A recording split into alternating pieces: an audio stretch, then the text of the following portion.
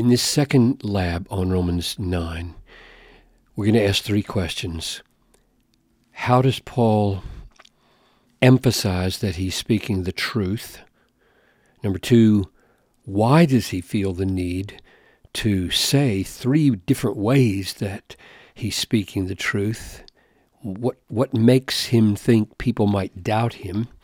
And the third question is, how can he have unceasing anguish in his heart if he obeys his own command from Philippians 4, rejoice always? So, Father, as we undertake this truth-oriented question and this emotion-oriented question, grant us to grow up into Christ so that we speak the truth the way the Apostle Paul does. Though we're not authoritative like he is, there is a kind of love for the truth and a being in Christ and in the Holy Spirit that relates to us. Help us to grow up into that and to go deep into the anguish Paul felt and the joy that he knew. So make us mature in these ways, I pray, in Jesus' name. Amen. So here we have Paul saying, I am speaking the truth. And then three times I'm speaking the truth. Three times he says, one, in Christ I'm speaking. Two, I'm not lying. Three, my conscience bears me witness in the Holy Spirit. What do those mean? I am speaking the truth in Christ. Paul is saying, I'm conscious of being united to the living Christ as I speak. I'm conscious that I have put my faith in him, I'm a new creation in him. It is not I who live, but Christ who lives in me. I'm not my own. I belong to another. I give an account to him. In other words, there's a profound Christ consciousness about Paul's speaking. And I want to just commend that to you and ask, do you ever think that way when you're talking, that you are in Christ? You're not your own. Your mouth belongs to Christ. Your mouth is representative of Christ in a profound sense. Now that you are dead to your own self and alive in him, he is your mouth. So Paul is drawing us to be very Christ conscious in our speaking. And then he says, I'm not lying. Lying doesn't belong in my life. It's not part of what Christians do. It's not part of my new nature.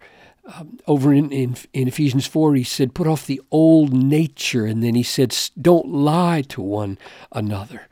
And so lying doesn't belong to us when we are in Christ. I don't do that. I'm not a liar. I'm speaking the truth. Christians don't need to protect themselves. We are the most secure of all people. In time and eternity, nothing can ultimately harm us, and therefore we don't need to manipulate reality by lying and deceiving.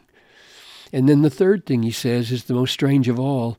My conscience. Now, everybody has a conscience. Your conscience is your alter ego that watches you talk and watches you act and then renders judgment, right? That was good or that was bad. So you feel bad or you feel good according to what your conscience sees you do. But he doesn't say that merely because everybody could say that. Everybody could say, my conscience bears me witness. He adds, in the Holy Spirit. So here he speaks the truth in Christ. And now he says, my conscience renders judgments in the Holy Spirit. So he's not only conscious that he is united to Christ and belonging to Christ and giving an account to Christ and living in the power of Christ, but the Holy Spirit lives in him. He is in the Spirit, it says back in chapter 8, because the Spirit is in him. When he is in us, we are in the sway of the Spirit. So the Holy Spirit is shaping Paul's conscience here. I think if we pressed in on Paul, he'd say something like, I'm not, to any awareness of mine at all, grieving the Holy Spirit. I'm not resisting the Holy Spirit. In fact, as I lift up Christ here, I'm yielding to the Holy Spirit because the Holy Spirit was sent to magnify Christ. And so what I take away from this way of talking about his truth speaking is that we Christians should live in a constant awareness that we are not our own. We belong to Christ. We're united to Christ. We are inhabited by the Holy Spirit, and we operate in His sway, and therefore lying has no part in our life, and we speak the truth in the presence of God.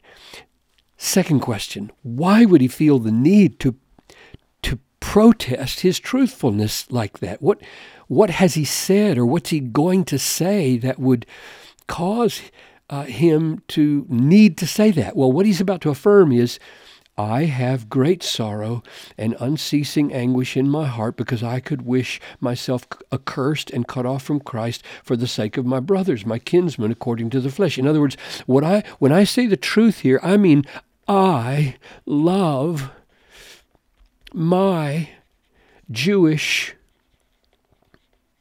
people, right? I love them.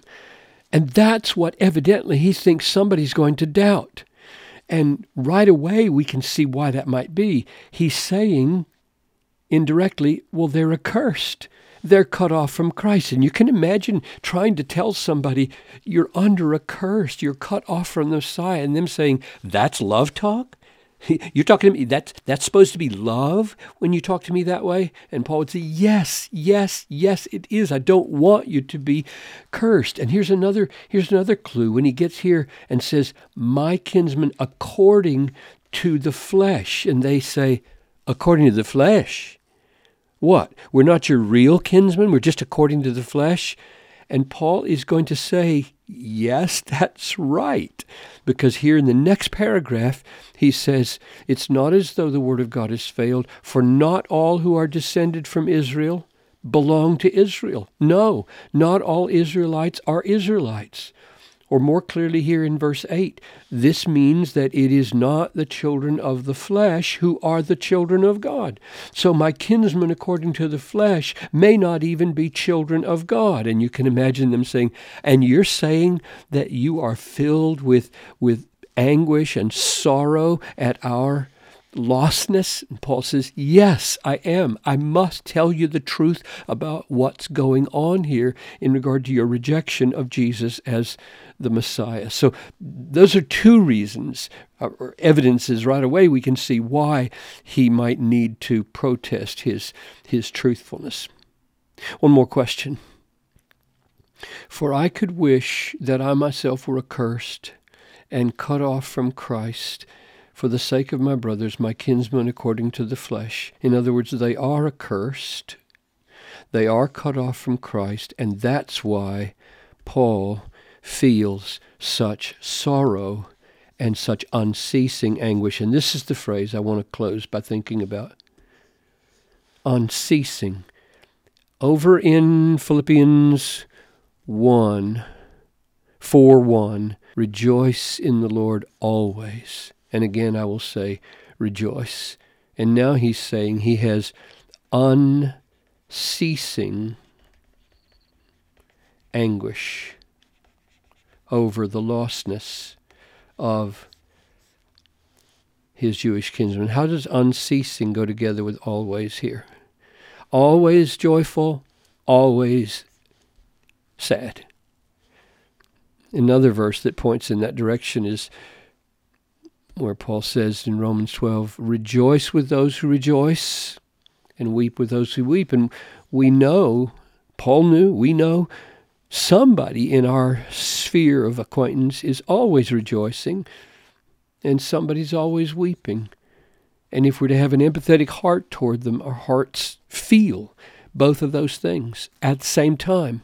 Can that really be? Is that really possible? Is there a maturity or a depth or a secret to grow up into here? And here's Paul's statement of how he does it.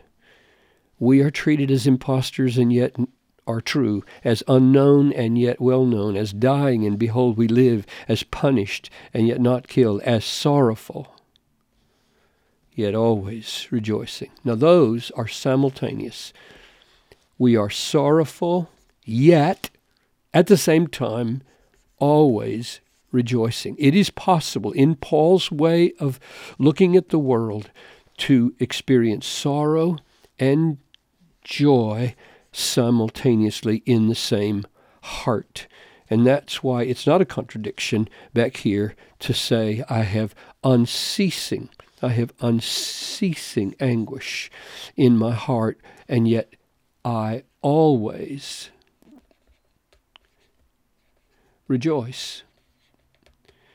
Doesn't mean he dances at a funeral, and it doesn't mean he's morose at a wedding. He knows how to foreground one appropriately to love people. But it does mean, here's the secret, Philippians 4.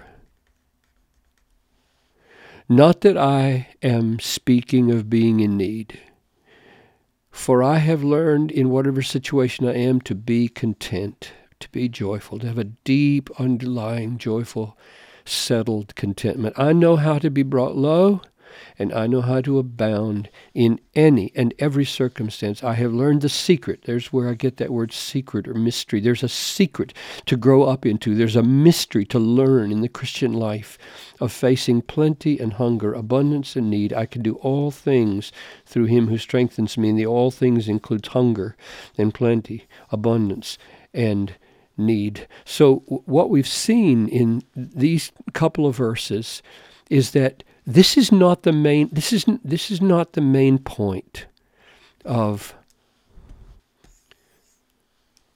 Romans 9, 1-5. We saw that last time.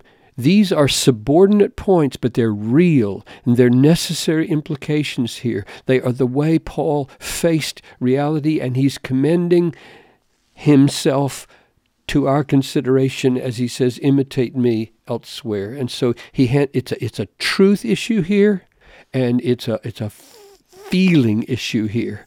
In truth, we are in Christ and not liars, and yielding always to the Holy Spirit to shape our consciences. And in emotion, we are complex creatures. We know how to feel continual sorrow over the people we love who are lost, and we know how to rejoice at all times.